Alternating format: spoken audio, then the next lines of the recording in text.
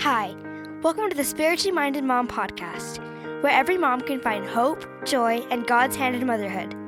You'll hear interviews with all kinds of moms who are learning how to navigate motherhood. Most of all, you'll learn that you have a partner in motherhood, a loving Heavenly Father who wants you to succeed and is always there to help you in your most important work as a mother. And now, here's your host, my mom, Darla Trendler. Welcome to the Spiritually Minded Mom podcast. I am excited to have you today, and I'm really excited for the guest that I have on today. Her name is Elise Coyle, and if you remember a couple of months ago, I posted on my Instagram account looking for ideas and traditions for extended families to stay close, because that is a phase of life that in motherhood that I'm entering right now. And I was totally blown away by all of the suggestions that so many of you gave me.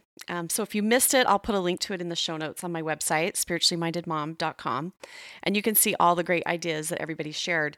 But one of the people who commented and gave some great suggestions was my friend Elise Coyle. And Elise and her husband are the parents of 5 children, 4 of whom are grown and out of the house, and she also is a grandma to 3. And I have loved her ideas and the intentionality that she has with being a mom to adult children. And so we're going to talk about that today in this interview, talk about what she did when her kids were little and where she's at now. So welcome to the podcast, Elise. Oh, thank you. I'm super excited. Okay, so we have to have full disclosure here, right? That we've known each other since the 7th grade, right? We met in the 7th grade. Our families both moved to the same small town, the same time. And so we've known each other for a very long time. And Elise could tell you a lot of funny stories about me. Like most of them would probably involve big hair and boys. Yeah. Right. And I think you could probably do the same, right? Because we rocked the 80s. Yes, we were the queens of the 80s. That is for sure. Okay, awesome. So Elise and I go way back. And the funny thing about this is I was writing out this bio and I'm like, she's a grandma to 3. And that kind of set me back a little bit. I'm like, we are the exact same age. I think you're a month older than me. So yeah, but she's a grandma to 3, and I've been wanting to have a perspective on the podcast of people who are a little further along in life and do have grandkids. And so that's kind of been something I'm thinking about. And I didn't expect that the first person I would have that's a grandma is the same age as me, but whatever. You started earlier. I started later. It's all good. Right. We're great. Okay. So let's go ahead and dive in and talk about your motherhood journey, Elise. So you started out having your first 4 kids in 5 years. And this was while both you and your husband were still in school.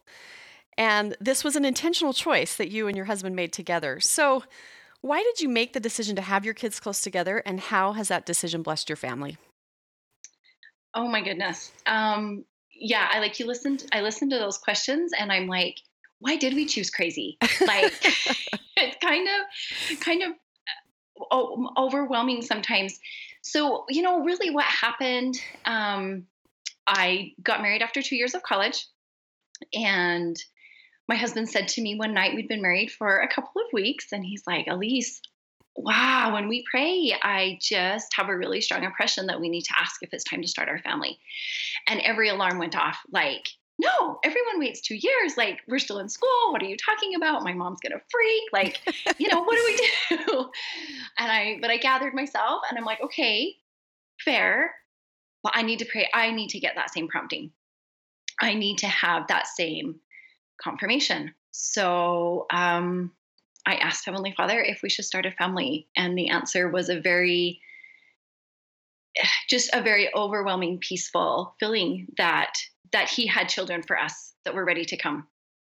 So with that, we were married in August of 92, and we had baby number 1 in June of 93. So just before our first anniversary. Wow. And, it's a crazy roller coaster ride, but it is what it is. And we've loved it. As far as our preceding children after that, we let Heavenly Father take the wheel. Not always completely willingly. I would not be honest if I told you that I was never overwhelmed. When I was 9 months, I had a 9-month-old and found out I was expecting. Numbers 2, 3, and 4 are each 18 months apart. And that was overwhelming for me, but it was Heavenly Father's plan. And sometimes his plan is overwhelming, right? I sent a quote to my daughter just last week that says, God places a Goliath in our life so that we can find our own David. And we have to That's good. remember that Goliaths aren't always big, ugly men, giants, right, that want to kill us. Goliaths are everyday little things. And for me at the time, it was, these spirits are ready to come and they're going to be yours, and you're going to figure out how to be strong enough to do this. So the blessings have never stopped coming from letting that be a part of how we started our family and letting Heavenly Father guide that for us. So what would you say to, if there's a young mom listening right now that's where you were at, with all these little kids and they're all close in age, and whether they planned it or not, I mean, you kind of planned it, but sometimes it happens and it just is what it is. What would you say to them you said that you have felt overwhelmed. What would you say to them to get through that and to, kind of as someone that's on the other side? Yeah. I've probably thought the most about this question, because I think sometimes our retrospect has a whole new perspective. And, honestly, probably the biggest lesson that I learned through our children, well, number one, my kids are so close and I just love it. I love that when they come home, it's just party in the family room. Like, nobody sleeps in a bedroom. They all sleep on the beanbag and the couches, even my married daughter. and I love that. But as that young mom that was just trying to get through the day, I learned very quickly that I had to get outside of the box. The picture that I had of what a mom was or did or said didn't matter, because those pictures were not pictures of me. They didn't emphasize my strengths. I have some amazing strengths, and I also have some amazing non-strengths. And I had to step away from those things that weren't my strengths. So I'll share a quick little story. When our oldest was getting ready to turn a year old, we were both still in school. And so, finances were a little bit tight and I had to get a little creative. But in my mind, a really cool mom makes their daughter the cutest outfit in the whole wide world and makes them an amazing birthday cake. So I can sew like the Dickens. So we made the cutest little sunflower outfit with the hat and the bow and everything, had that down. The night before my daughter's first birthday, I decided it was time to make a cake from scratch. Yeah, never done it before. So I go through some magazines, I find a cake recipe, I make this cake from scratch. It's midnight by the time it's done. Put it in the fridge, get up the next morning, and I'm also going to make frosting from scratch, because of course that's what good moms do, right? So I make the frosting. It's a little lumpy. It's not colored quite as bright as I wanted it to, but I'm super mom. So I start frosting the cake and the crumbs are pulling up in the frosting and I am in tears by the time I'm done. It's a mess. And I called my mom and I'm just sobbing to my mom about her birthday's ruined and why didn't this cake turn out? And I'm going on and on and on. And my mom's an amazing listener. And I got done with my discourse and she paused for a minute and she said, Elise, I have no doubt Brittany's outfit is darling because I taught you how to sew. And I know you have a talent with sewing. When did you learn to bake a cake from scratch? Well, never, Mom. This was the first time. So, sweetheart, why did you think that this should be the first time you should do that? That should have been something that maybe you had made a goal and worked towards and planned.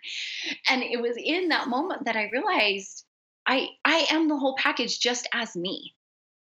And it's okay that her cake looks like that. She did not care one bit, right? Right. And so I've tried to just move forward through parenting. And this was before I knew in 5 years I'd have 3 more kids. But look at what my strengths are and let Heavenly Father use my strengths to raise my kids, pull in the strengths of other people, right? At times when they're needed, but don't focus on what I can't do. Don't focus on what I'm not good at, and know that what my kids need is exactly what I have. That is so good. That's so good. That's a common theme that I keep hearing over and over in all of my interviews, is that as moms, we need to let go of comparing ourselves to someone else and the expectations, even in our own mind, we have this expectation and it's not reality. Focus on our own strengths. That is so good. Like, that is the best advice because our kids are meant for us. I mean, there's a reason that we have the kids that we have, and God can equip us to do whatever they need, give us whatever they need. So that's great that you learned that so early on. I mean, I'm sure it was a process and ongoing, but to learn that when your oldest is just a year old, that's a great advantage that you had before you had all these other kids. And it's great advice to another mom that's right there in the trenches. Let go of all those expectations, right? Right. Yeah. I mean, yeah, it was definitely trial and error. And I find myself still, right? My youngest is 16. He's a junior or a sophomore in high school. And you still find yourself wanting to be the mom, the whatever. Well, cooking is a common theme in my life as not being a strength. And so, when they need a football dinner, rather than volunteering to bake all 6 dozen cookies, I'm the first mom to say, hey, I'll do the list. I'll do the Google Doc. I'll get the spreadsheet. I'll get the assignments. I'll do the cleanup.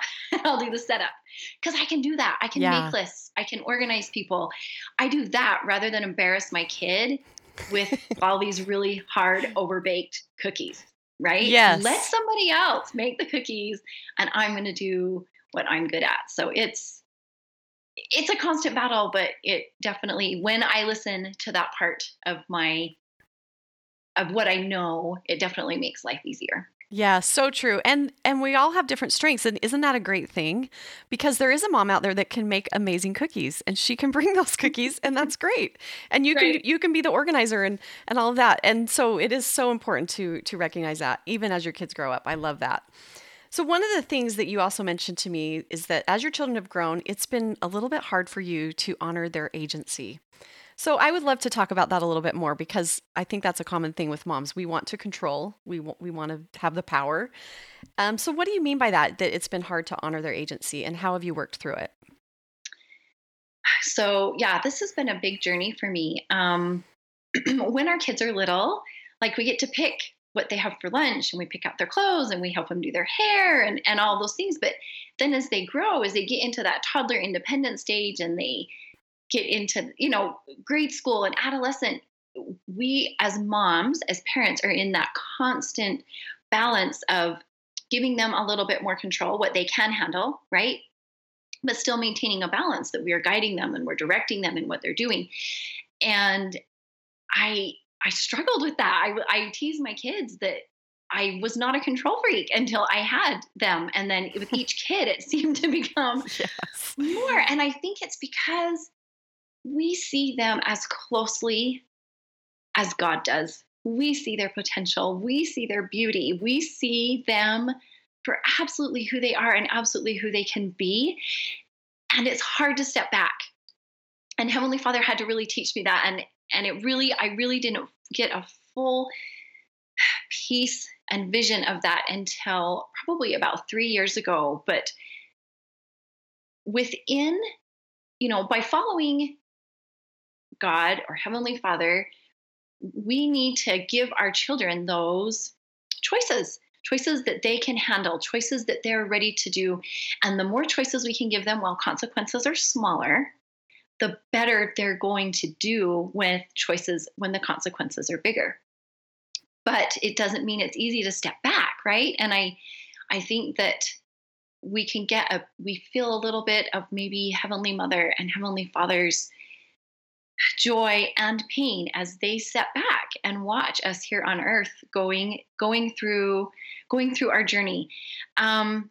So something that we did, Rick and I, we were struggling. Our oldest was 4-ish and she was going to wear purple glitter shoes everywhere she went, and she was never going to have her hair done and her clothes never matched. And it was like, there's got to be a boundary here, right? We got to have choices, but there do need to be some boundaries. And by the time she was 4, I was pregnant with number 4 and had 2 and 3. And we had to create some order. So my husband sat down and we chose silver bullets for our parenting. We sat down and decided, okay, we would love our kids to do everything perfectly awesome and amazing. We would love for them to listen to every piece of advice or principle that we teach them, but that's not going to happen. So we're going to pick some silver bullets that we are going to stick to, like steadfast, feet in cement. We're not going to move. And then there's going to be things that we're going to leave open for choice, and we're going to have open discussion with them. So what we did, so our silver bullets were, number one, honesty. No matter what, our kids were going to know that they needed to be honest, and that within our family, we would have open, non-judgmental communication. That was a really, really important thing for Rick and I. And I think it would be different for every family, right? Every parents are going to feel a different pull. The other things that were non-negotiables for us was modesty. 5 of our kids are girls. And for my boys, it was that they stay clean cut. I felt like if they respected their body and they respected what they looked like, that would carry over into who they were. And then very last, they were going to be kind. No matter what, our children were going to be kind. So those are our silver bullets, and we made it pretty much known. We have choices. You can clean your room happy, or you can clean it sad. There's your choice, right? But your room is going to get clean. So how did you communicate these silver bullets to your kids? What did that look like? Was it informal? Did you sit down and say, here's, what the Coyle family is going to do, or? Yeah. Yes and no. It was never a list on the fridge at all, but I really tried to gear our family time we spent with family home meeting or teaching gospel principles around those things. So if my kids were quarreling, right, which it always happens, I would, instead of, if I wanted to teach them to be kind, I felt like it was a better approach to come from them recognizing others being kind to them than having to make them be kind. So we would put charts on the fridge when each of the kids would have 10 squares, and the first one to fill their 10 squares when they noticed someone being kind to them with a sticker, they got to pick what kind of ice cream I bought at the grocery store. Right? So until our kids were teenagers, I do remember a time specifically with each of my 3 girls that it was, no, you are not going to wear that. These are the standards that I set for you. As being your mom, it is my responsibility that you are going to be within these parameters, period. That's just how it's going to be. And I have a daughter who is amazing. And she said to me one day, she was about 14, and she goes, I really wish booty shorts were on your list of things that we could wear, because I would rock them. I'm like, you would. You've got a cute little behind, but you're not going to wear them because they're not in my parameters of what I feel shows that you respect who you are. Right. And so it was open discussion, but they knew there was no budge. There was not going to be a change in that. I mean, there are a lot of other great things that we teach our children to do, right? And we hope that they follow. But there was negotiation. When my kids were younger, my daughter got to pick which days I did her hair and which days she did her hair, right? That's Sunday was a non-negotiable. Sunday was a mom do hair day.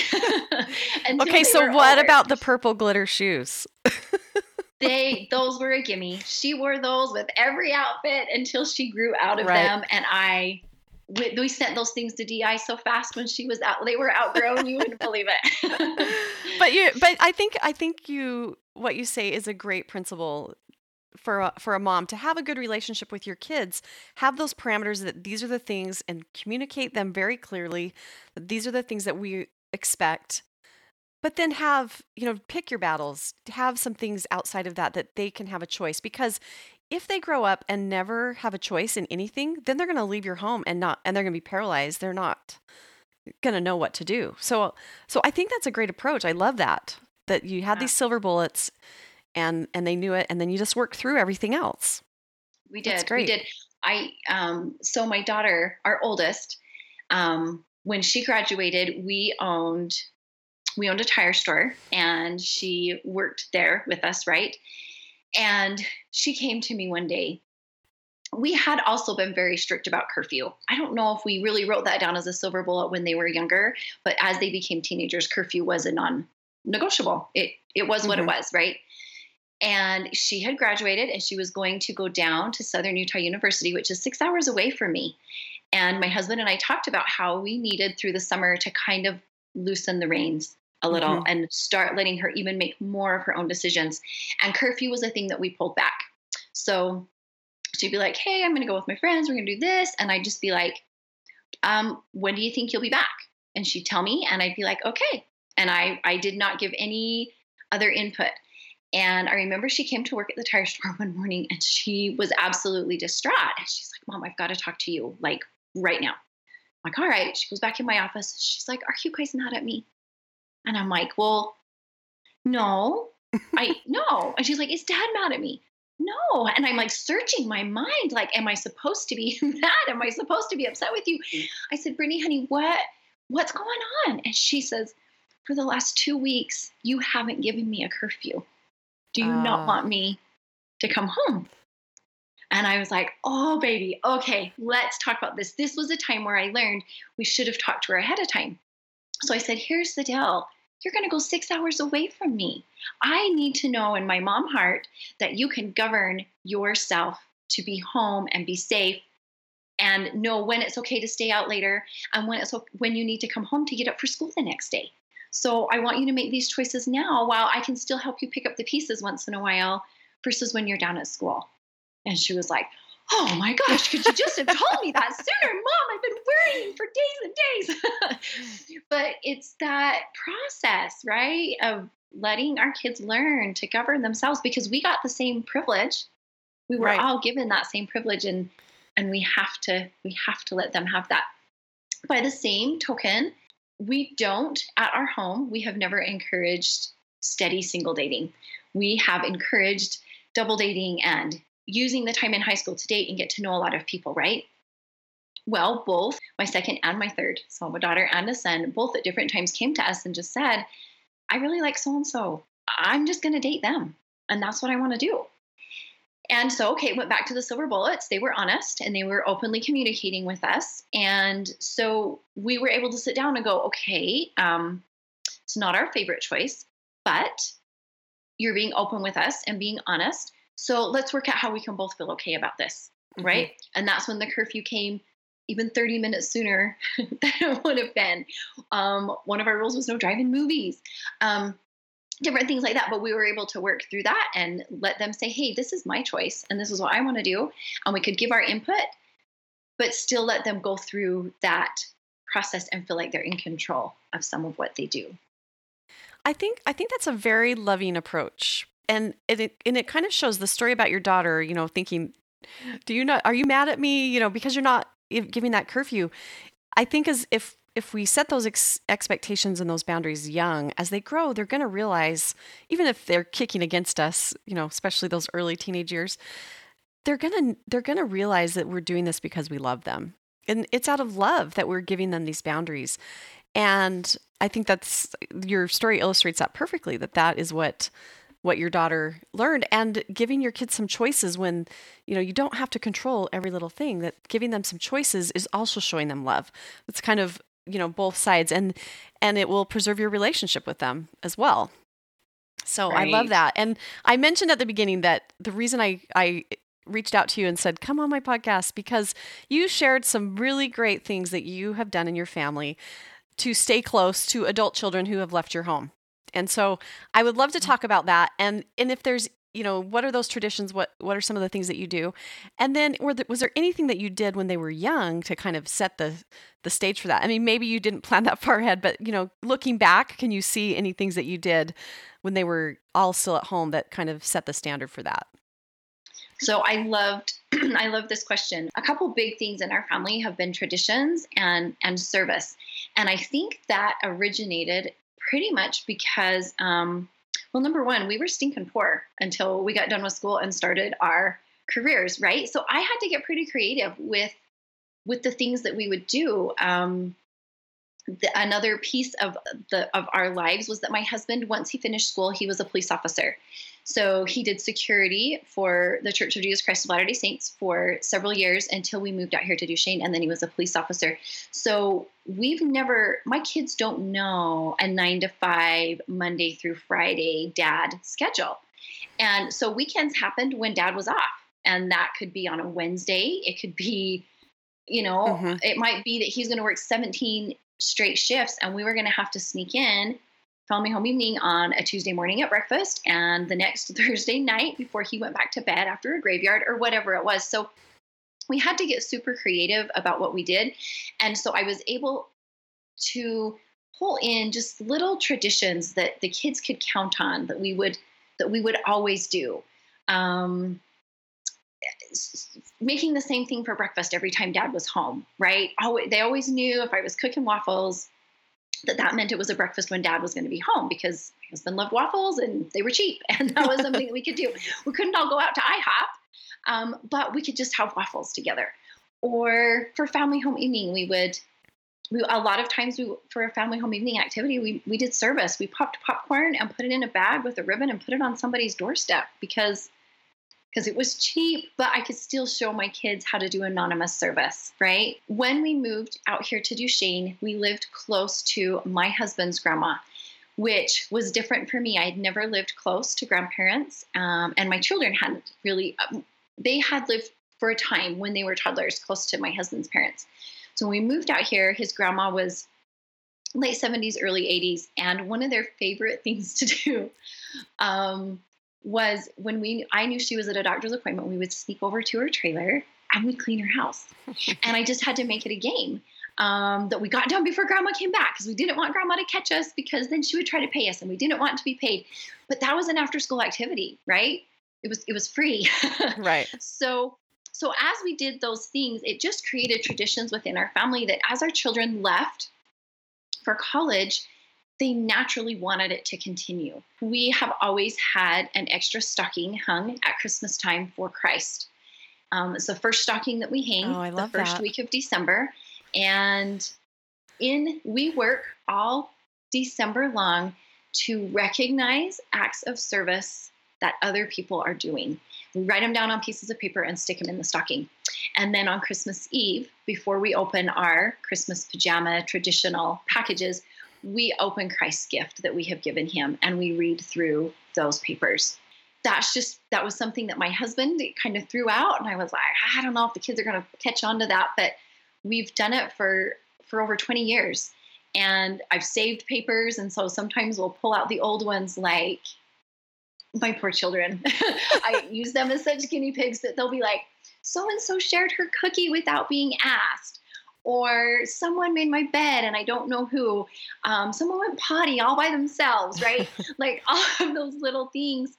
And so as my children have left home, then we've sent them with a stocking, or we've said, hey, text me your, the gifts you've seen for Christ so I can put them in the stocking when they're away at college.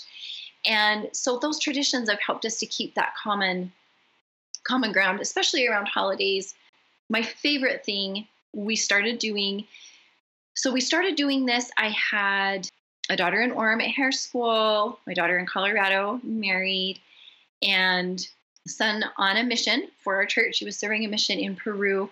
And then my other daughter had moved out after. So we just had one at home. And family home evenings just felt a little empty with the three of us hanging out. And I have always used our general conference talks that have been given as a way to teach our children as they've become older. So we have a group text and we choose an article every week and we read that article. And then as we find our little pieces of aha or wisdom or whatever it is, then we text those and just share those with each other. And it's been a way to be able to feel like we're really still connected. We're not all doing the same thing on Sunday. Sunday's always been a time of reflection and time of testimony for us. And we're not all in the same home to do that together, but we're able to continue that with the wonderfulness of cell phones and social media. Yes, it's great. It's great that we live in a time that we can do that. This is a question that I did not give you ahead of time, but I just want to throw this in. How do you incorporate your grandkids now? Are they old enough that that they've come into your family traditions at all? Yeah, so little bits. Obviously, our oldest grandson is in kindergarten, so he's not texting yet. Right. They're not in the texting group. Let's hope. Right. But yes, we have tried to. My daughter has carried some of those things on. They have a Jesus stocking that they use at Christmas time, right? This last Christmas, I bought a nativity scene, wrapped up each of the pieces individually, and mailed them to them in a big box so that they could be, as they open those little pieces, they could think, well, what did the shepherds do for Jesus that we could put in the stocking? Or what did the star do for Jesus? So I try to think of things that we can pull it back and incorporate with them. We love to Skype. Skype is a beautiful thing. Our grandkids are almost 7 hours away. And so being able to Skype and have that open communication, there's nothing more awesome than being in the other room and hearing my husband make animal noises while he plays a game over Skype with my with my grandkids. So as they're older, we absolutely plan on, having, hopefully we've still got a group text going, right? Where we're able to share thoughts and different things and keep each other inspired and motivated. That's great. I love it. So many great ideas from you. And I love your perspective, and I know that it's going to help someone else. So thank you for sharing all of that. It's just great. But I always have a final question that I ask on the podcast, and I would love to hear your response to this. So the question is, how have you seen and felt God as your partner in motherhood? God as my partner, I don't know how we could do it without him, but recognizing him as our partner is what our job is. And I was recently reading a little bit about Noah in the Bible, and I learned something that I didn't know. First of all, we don't know his wife's name, but she is mentioned in the Bible. So that tells me that the fact that she's mentioned as being there and as being part of his life is she was important, even though we don't know what her name was. The two things that we know about her specifically are that she got on the ship and she got off of the ship. So that tells me she followed. She followed the plan that was best for her family through the advice of her husband. But I would bet that she also prayed and also got confirmation that that's what she needed to do. The other thing that I learned as I was reading that I had never caught before is that Noah and his family sat in the ark for 7 days until it started to rain. God was absolutely their partner in those 7 days, right? Right. Because and I think as a mother, we have to do that. We have to think, I'm going to do this now, so that hopefully in 7 days or 7 weeks or 7 years, they get it. They understand that, right? I'm not going to let that daughter of mine with a really cute bum wear booty shorts. So hopefully down the road, and there's nothing wrong with booty shorts in and of themselves. And I don't want to pick on anyone, but that was my silver bullet. But hopefully so that someday she will respect who she is and that she will treat other people with respect. So I just have loved that analogy. And it's been something that I really has been circling in my heart for the last month or so, is for God to truly be my partner, I have to trust in his process. I have to, as I pray to him, I can't take someone's free agency away from them and say, please make so-and-so realize they've got to be honest. Please make my child get to school on time, or whatever it is. I need to say, Heavenly Father, what can I do for my child who is struggling with this? Yeah. Heavenly Father, how can I be the best parent for him or her today? What can I do? And if we will keep those things close to our heart and we stay open to what Heavenly Father asks us to do, then even if we don't see the whole big picture right away, those little pieces will fall in place. Those little tender mercies will happen and we can move forward. I've been reading a book, and there was a line that just stood out to me, and I'll just end with this. It says, the true power of prayer resides in listening to the Spirit and accepting the words God puts into one's mind and one's mouth. So am I putting my words there, or am I letting God put those words into my mind? And then he says, prayer is more about listening and feeling than it is about speaking and asking. So it just gives me a perspective on using him as my partner. And the first thing is to recognize that he is there to be our partner. And I've been married 26 years. And yes, crazy of all crazies, I have 3 grandkids, and I'm still learning how to continue to use him as my partner in mothering my kids and my son-in-law and my grandkids and my everything. To me, it just expands. And I love that. That was beautiful. I loved what you shared. And your analogy of Noah and, his family and his wife and their experience is a perfect analogy of motherhood. When you said, they sat on the boat for 7 days and nothing happened. I mean, how many times that is so relatable? How many times in motherhood do you sit there and you're trying to trust, but nothing's happening? And, Right. I mean, that we can totally relate to that. But the rain came and the prophecies came through, and their faithfulness, it was true, and it made a difference in their lives. And then they got off the boat. That is so good. I'm going to have to go read more about that. I love that. I learned a lot there. Yeah. Very good. Well, Elise, thanks so much for sharing your insights. Really, it's been a pleasure to talk to you. So great to reconnect after all these years, and thank you so much. Oh, thank you for the opportunity and to reconnect with you and to really reflect on what I feel like my message of being a mom is. So thank you so much. I know you have a million things to do, and I'm grateful you took the time to listen to today's podcast. I hope the episode helped you to know God is your partner in motherhood. For show notes, head over to spirituallymindedmom.com. For more motherhood inspiration, follow along on Instagram @spirituallymindedmom. And if you enjoyed the podcast, share it with a friend. I would love it if you would leave a review and rate it on iTunes. This helps more moms to find hope, joy, and God's hand in motherhood. Have an amazing day, and remember, you are doing God's work, and you are doing it wonderfully well.